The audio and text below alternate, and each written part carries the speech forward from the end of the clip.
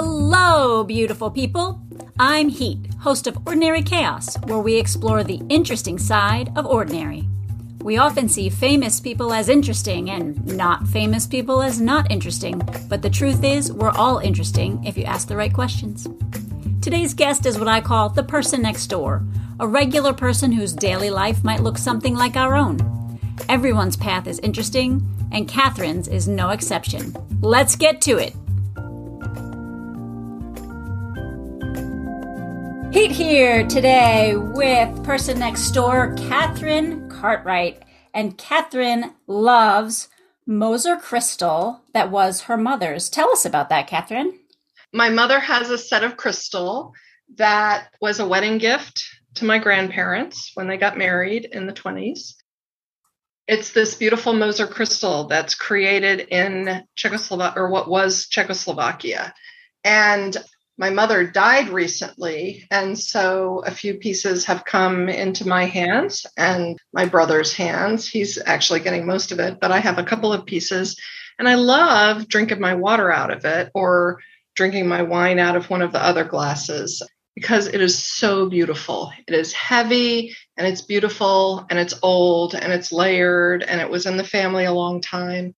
And I love to use beautiful things in daily life. There was a time that I used to save candles for the right time. I would get candles for gifts, these beautiful candles that, had a beautiful fragrance, and I'd save them, and they would just go bad. They just, at one point, if you save them for 7 or 10 years, they're terrible and you have to throw them away. And I thought, no, I'm going to use beautiful things in my daily life. And so a lot of the beautiful things I get from my family because in those days, it was a different era, and they really love to use beautiful things, and they love to pause and just take a moment in ordinary times to make things extraordinary and beautiful. So I love that. Yeah, it's a good lesson. So I hope that a listener somewhere is like, you know what? I have these things that I've been saving. I'm going to use them. Yeah, I have a few things for my daughter, and she said, oh, don't give them to me yet. I'm still moving around in life. And, and I said, you know what? Use them every day. What are you going to save them for? Use them every day. My grandmother's china, use it every day. Why not? Yeah. I've had off and on a fear of using it up, but it's not any worse used up than it is not used at all. Absolutely. Yeah. And I sometimes think, oh my gosh, what if I chip it or break it? And I have things that I've chipped and I've broken and I've, pulled my hair out over that, but I've used it. It can get chipped or broken in a box. It can get chipped or broken when you move it from place to place in a box without opening it. May as well use it. Love it. Make each moment beautiful. I love it. Especially for something so simple as a water glass. Yeah. That's just lovely. Well, when you think about it, you drink, we're having a heat wave right now, so I'm drinking a lot of water. And, we have a steady diet right now of really hard things, right? In the world, in the nation, and everything carries an energy. And I read a long time ago that the thoughts you put into water actually affects how the water works within you. And so when I have something, especially something like water that I drink a lot of in this beautiful glass, it just reminds me how beautiful life is and not to think about, the hard stuff all the time. Beautiful. Beautiful. All right. So diving in. Okay. My first question for you is, what would your younger self be surprised about your current self? So I think a couple of things. One, my younger self would be surprised I'm not the next Christiane Amanpour, because I thought for sure I would be the next Christiane Amanpour. I thought I would be globe-trotting, covering things, covering world events. I went to journalism school. I thought that's what I would be doing. Yeah, that's a big one, because the other one would be my younger self would be surprised I'm not really famous. Because, when you're young, you want to just go and grab the world by the tail and shake it up and, get out there and get known and seen and have an impact. A big impact. And I'm not saying I haven't had impact in life, but I think I think when you think about the future when you're young, it's a very different picture you create for yourself than as you move through life and get experience and become seasoned and realize the big impacts you can make in the small, ordinary moments. Yes. Big difference, but one is not less for sure. So you mentioned famous. If you were going to be famous for something, what would it be? Okay, yeah, I may as well just let out all the wondrous fantasies of life. I always, here I am. I would love to be famous for. This is crazy. For having like a really great cooking show. That's one of my secret fantasies. And sometimes when I'm preparing a meal, I will do it like I'm on a cooking show. I will talk it through. This is one of the fun things about living alone is you can do this and nobody thinks you're crazy. I would do it this way or I would do it this way, work on my knife skills. Yeah, I think that would be fun. I think there are things that I wouldn't mind being famous for that would be serious, but these days I'm thinking less about what's serious and more about what's fun. So that would be a fun thing to be famous for. That would be fun. Yeah. When you have a cooking YouTube channel, you send it my way. I will do that. Yeah. Is that a suggestion? Take it as you see fit. It has been suggested to me before. What I am not famous for is my tech abilities. So, yeah. Fair enough. Yeah. What's something about you that you wish people knew?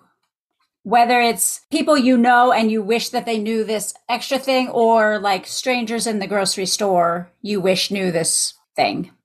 I think one thing that I wish more people knew, and maybe they do know it and I just don't realize they know it, is that I am a really light and carefree person. I tend to find myself in a lot of serious situations and, where a lot of gravitas is required. And sometimes when I'm in those situations, it's hard for me to be that authentic, light and carefree self for fear people think that I don't take whatever situation it is seriously. But then again, I suppose we can't help but being ourselves in most situations. So maybe people do know that about me. I kind of get the feeling that a lot of people don't know that about me. I think that is one thing about myself that may not be seen always. And I really, I wish people knew that more about me. I imagine that the heaviness of the last couple of years have made that more difficult to shine. And I do like to bring lightness to heavy situations. But again, I worry that people may not feel honored in the situation. I don't know. It's a really good question. And now that I'm talking about that, maybe I need to bring more thought to that and just be more aware around that. Interesting. Is there a piece of advice that you were given anytime in your life that sticks in your mind as one that you're so glad you didn't follow it? Yes, absolutely. That was to spank my children more. Well, my kids are 34 and almost 30. So, spanking was still a thing. And the older generation talked a lot about spanking. And I think that just is part of a broader bit of parenting advice that had to do with breaking a child's will, exerting power over a child. I remember, and I won't say which person said this to me, but this idea that I reason with my children too much. I think I raised really wonderful, thoughtful children who have become just terrific adults. I think so often, and this may be one of my little pet peeves about child raising in this country. A lot of times we treat children as miniature adults instead of children who are at a particular developmental stage. Yes. And I think we can dehumanize our children when we don't see them for who they are, honor where they are in their growth and development, and understand that they're not going to relate to the world the way that an adult does. Yeah, I think that's probably the most important piece of advice I got that I didn't take. And if there were ever moments that I did take it because I was frustrated and didn't know what to do, in a particular situation. And I'm not saying that didn't happen every now and then. I don't feel like the outcome was as good as, what my natural impulse in parenting would have been, which was always to be compassionate and honor their humanity. Which is beautiful. Yeah. And if you are able to meet children where they are, you can learn so much from them because their perspective is different instead of trying to force them into yours. Yeah, absolutely. But you probably don't give them the Moser crystal. No. But, you can give them Picardi glass. It looks kind of like Moser. And it's made in little small cups for little ones. Yeah. But when my kids were little, they mostly had those character laminate type plates, that if they fell on the floor, they didn't shatter and break and cut up little feet. Yes. Or big feet. Or big feet. Yeah. So this is in a similar vein, but it's not exactly the same.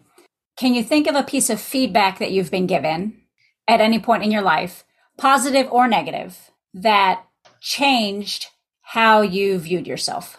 Absolutely. I had a mentor who I was doing an internship, and he said to me that the thing he liked most about me was that I am teachable. And it made me stop for a minute, and I thought, well, that's not very complimentary, on its face. As I have thought about it over my life, being able to learn and be adaptable and resilient and all of those qualities that come with teachability, I think is probably my most important quality. Teachability is a big deal. I feel like it's undervalued, honestly. I agree. Yeah. At all ages. I mean, the littlest ones are all teachable.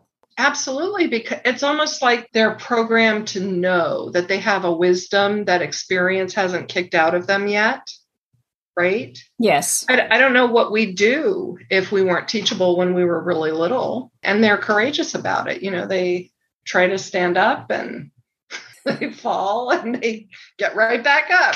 And sometimes they even laugh and make it a game.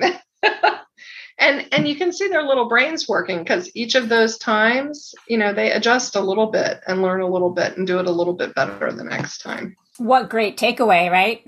How often do we laugh when we fall? No way. Not very often. We call it a failure and there's all kinds of shame around it.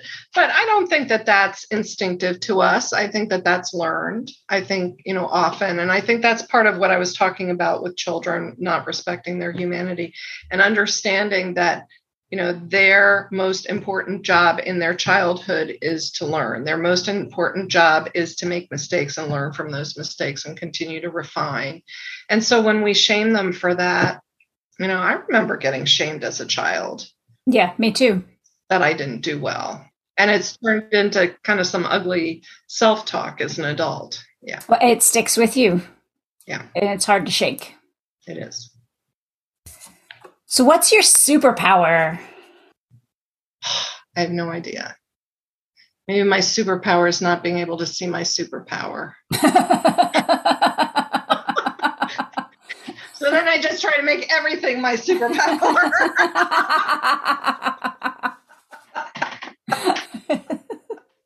I feel like people sometimes struggle with this because those things that we're really good at, we don't tend to think much about because we just do them. Yeah. Yeah. I think it also, then goes back again to, childhood socialization. How many times were you told, now don't let that get to your head, or don't think too much of yourself, or who do you think you are, or, yes, that kind of thing. Yeah. Maybe that's a little problem I have, is not being able to see the best things about myself really clearly. I'll own that. Okay. I still haven't answered your question, have I? No. So let me try it this way. If I had a superpower, that's fair. Because that's the question the therapist always answers, asks you if you say, I don't know. And the therapist will say, well, if you did know, what might it be? So if I did know, what might it be? I think that I have a level of courage that enables me to put myself out into the world or out there in relationships in, I wouldn't say a fearless way, but a courageous way. I, like every other human being around, I have an interesting relationship with fear, but there are times that I can say that something is more important than my fear. And so I can speak something that needs to be spoken, or I can say, I don't need to look really good here. I can apologize and open a way in a relationship. I don't have to be right. I think there are people in my life who would argue with me that, yes, I do have to be right, but I really don't. And I would rather open a way to something than shut it down. So, and I think that's where my courage really comes into play, is being able to open a way to something rather than shutting something down. That's lovely. Oh, thanks. I think it was worth all the strife that you went through to get to it. I don't know if you think so, but Well, it's a good thing that it's on this podcast, so I won't forget it. I'll remember it. Well, and I love your distinction between fearless and courageous, which is something that I feel like a lot of people miss, and they think that people do things and aren't afraid when they do them, when a lot of the time that's really not true. Yeah, absolutely. Winding down here, do you have a question you'd like me to ask the next person? Yeah, a question for the next person. How do you take care of yourself in these really crazy times when everything is designed to make you feel scared and worried about the future? How do you take care of yourself and keep your joy? That's a beautiful question. I can't wait to hear their answer. Thanks. Okay, so the question from the previous guest is, what's the most fun thing you've done lately? What's the most fun thing I have done lately? The most fun thing I've done lately is I was down in Washington, D.C., visiting family, and I got invited over to my brother's house. He has two daughters who are aged 13 and 10 or 11. And they are so fun. And we got crabs and shrimp, this East Coast Mid-Atlantic crab feast of blue crabs, which is just a great Washington tradition, Chesapeake Bay area tradition. And we just had so much fun. You just put newspaper down on the table. I think actually he used some kind of tablecloth that he could just wrap everything up and throw away, and picking the crabs apart and talking and spending time with children is so fun. I'm kind of between having young children of my own and having grandchildren. I don't have grandchildren yet. And so to spend time with my nieces and my brother and his wife at their home is just so fun. It's such a good time. It sounds fantastic. Yeah, it was fun. That is all that I have for you. Thank you so much for talking with me today. It was great. You're welcome. It was fun. Thanks for listening. Ordinary Chaos is written, produced, edited, and all the things by me, Heat. The music was created by Keith Kelly. You can find show notes and learn more about the podcast, about Keith, or about me at ordinarychaospodcast.com. As always, Ordinary Chaos is an ad-free podcast. If you'd like to support the podcast, go to ordinarychaospodcast.com, scroll down, and click Support the Podcast.